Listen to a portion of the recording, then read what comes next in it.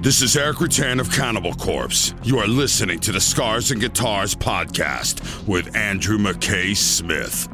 Hey there, welcome to the show. I've got a conversation featuring Comeback Kid vocalist Andrew Newfield to share with you. Now, the catalyst for the conversation is the new album for 2022 by the group. It's out now, and it's titled Heavy Steps. I'm enjoying that one, actually. Don't get into too many hardcore / metalcore groups, but I'm quite fond of what Comeback Kid do, and that extends to the new album Heavy Steps. So when it was announced, there were slots to have a chat with Andrew. I gratefully obtained one. It's my second conversation with him. My first one was back in 2017 or 18 or thereabouts, and I must say he was even better the second time around.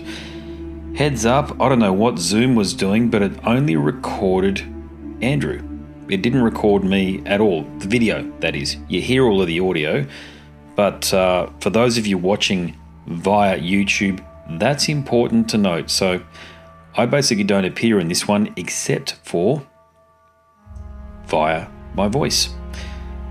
Now, as I said, if you've tuned in via YouTube, we're going to cut to the conversation straight away. However, if you're listening via the podcast app, here's the title track from their new album from Comeback Kid, Heavy Steps. Once that's finished, we'll cut to the chat.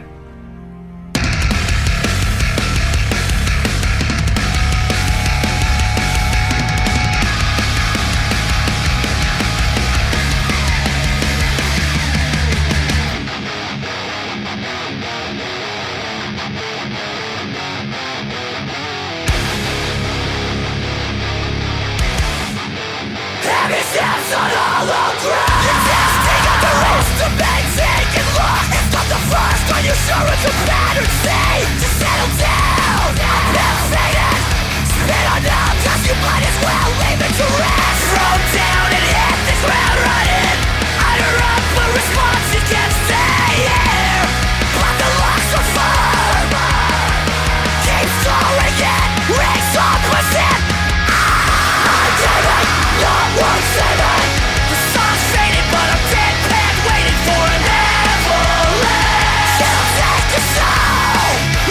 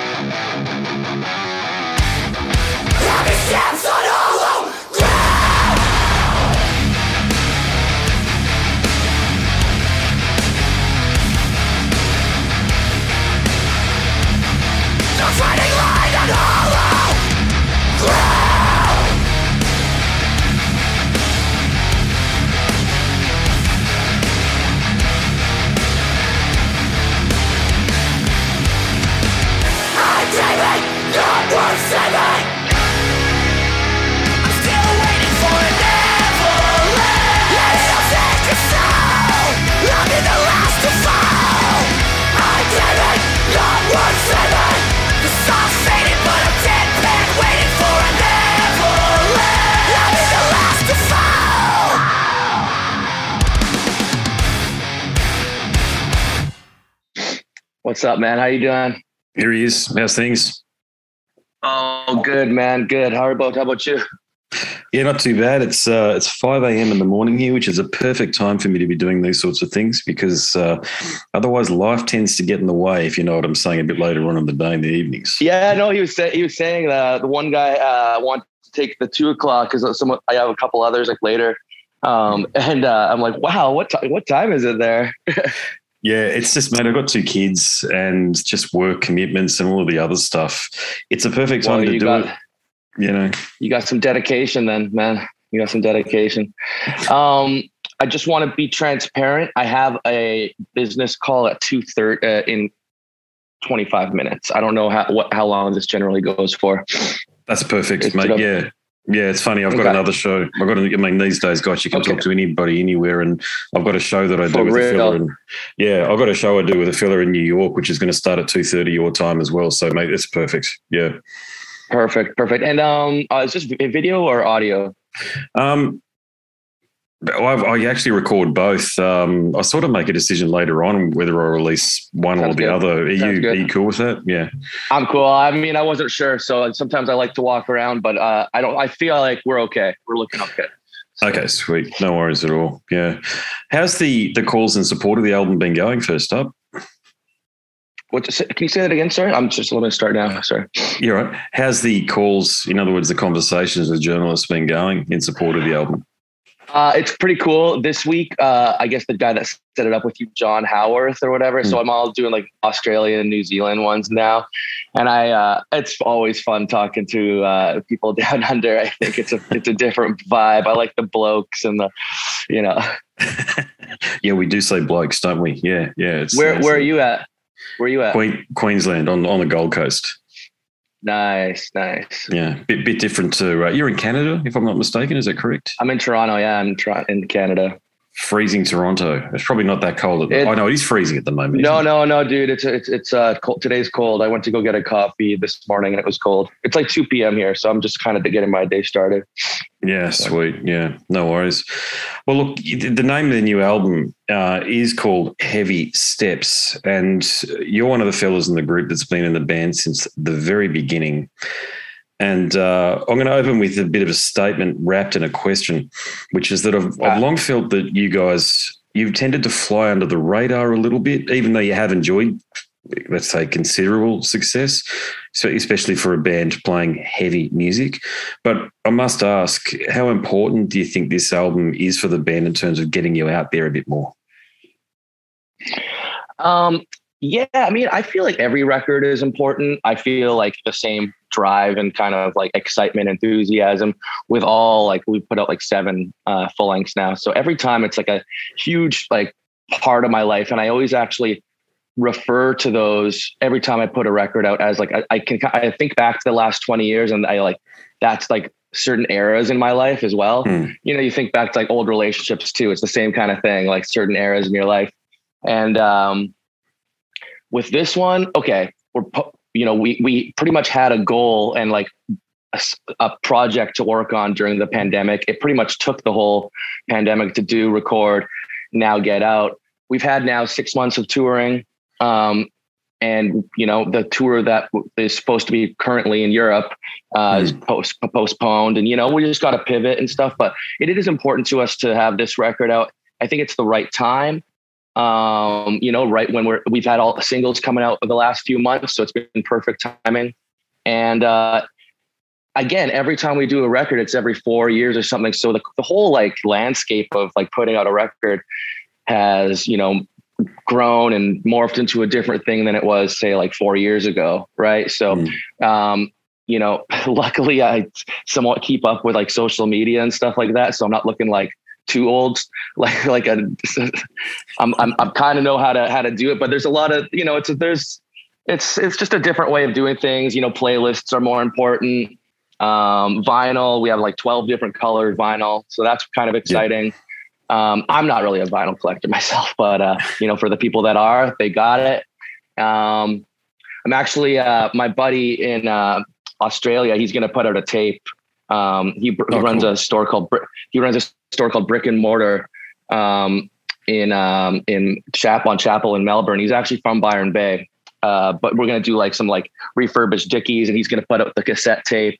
Nice. And do a shirt and stuff. So it's really fun to like right now, like collaborate with people. I feel like this is like the best music, you know, that we can do. I think that you can clearly hear that it's like, you know, a step above where we've ever been before. And, you know, so hopefully people can look back at this time and place and, you know, still remember it like for years to come, I guess. Hey, what's your favorite song on the album? Do you have one? Right now, I'm really buzzing on two songs. One's called Everything Relates.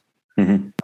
And that is a song that was actually inspired by my friend SK from Australia, who passed away. He played in that band D's Nuts and some other bands out in Australia. And he passed away while we were recording. So I was able to include him in the lyrics and put a riff that he had written, kind of incorporate into one of our choruses. And it was a special moment for me. And it always kind of like touches me when I listen back to it. And then just on like the ass beater side, I would say there's a song called Dead on the Fence. And that's not a song that we had like a single for. We've had a bunch of singles, but it was one that I'm like, now that the record's out, I'm surprised at how many people are like shouting that song out in particular. Wow. You know, like we never kind of gave it any special love, but it's like it seems like it's growing into one of the fan favorites right now. So Dead on the Fence is more of like it's more of an ass beater. That's it's more of a banger. You know, yeah. It's a bit more metallic hardcore and like moshy and stuff. So you read my mind a little bit because I was going to ask you about your relationship with D's Nuts, because I did a bit of reverse engineering because I got into you guys through understanding that you had a friendship and you did some touring with D's Nuts. So you're obviously still mates with the guys in the crew. Yeah, 100%. Actually, I produced their last 3 full-length records. There you go. Yep. So that's kind of like, that's the connection. And that's why that one song that we did called Everything Relates was so special, because the first track off a record called Binge in Purgatory is called Binge by D's Nuts. And SK never really like wrote like too many of the riffs, but that was one of the moments where I was like, yeah, let's just try some stuff out. Like it was a more melodic kind of bass riff.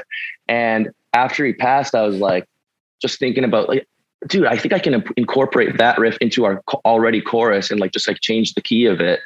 And it just like felt like he was speaking to me in a way. And that song kind of talks about that, how you find these little moments when someone passes and you kind of like are able to like tie things together and it feels like everything's relating, you know?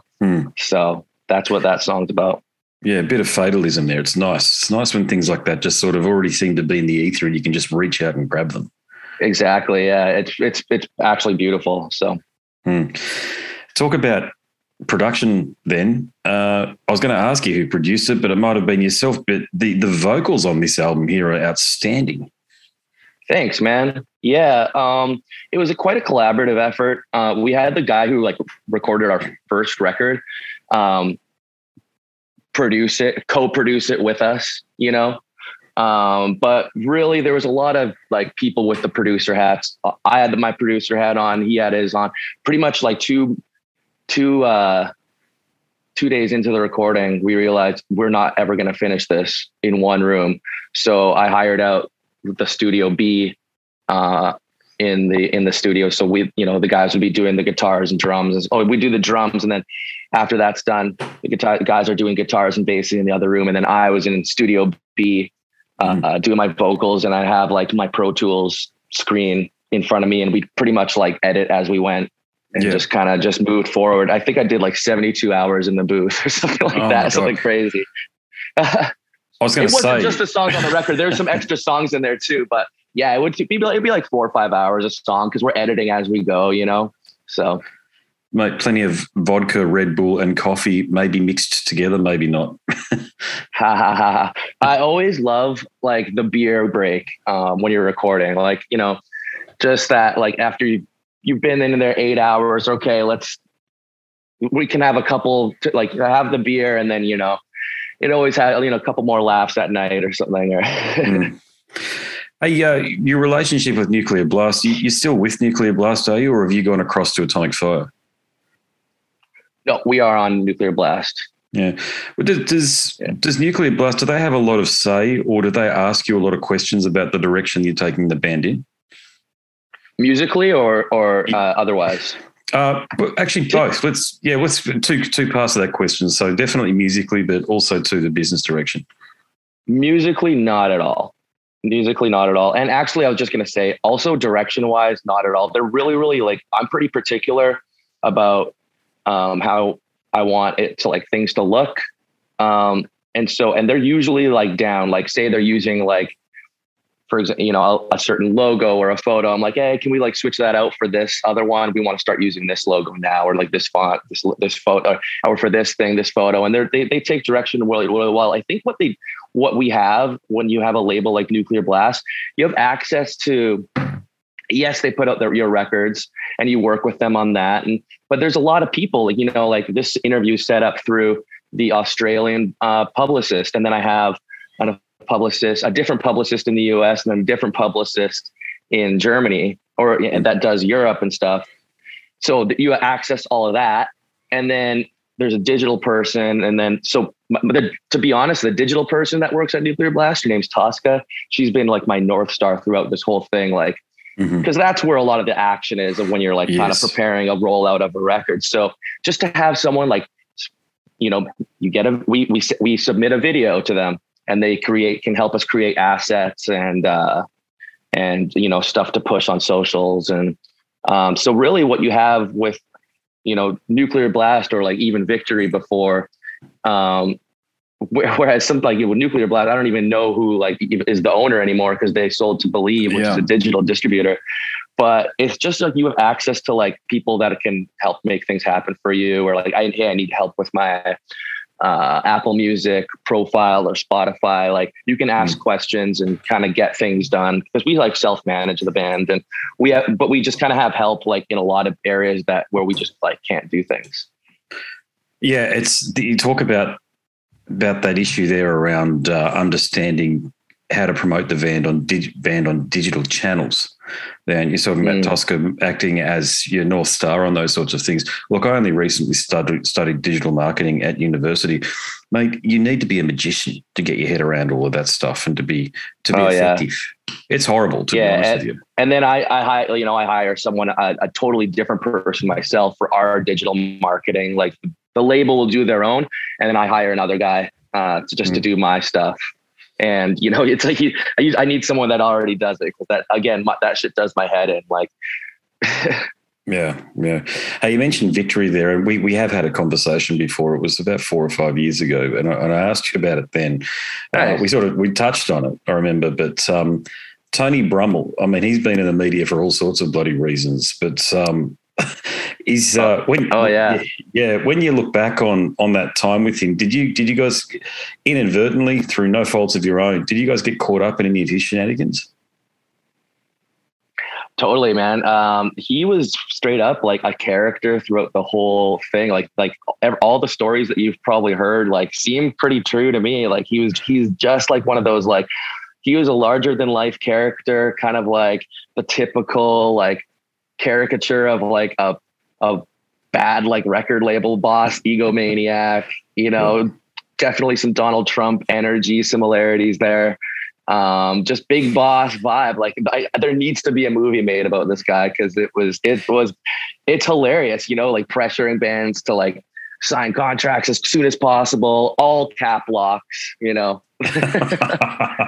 need to win, that kind of vibe. But so I say that, but they really helped our band explode at one time. And again, there was a lot of people that I could access that worked for the label that loved the band.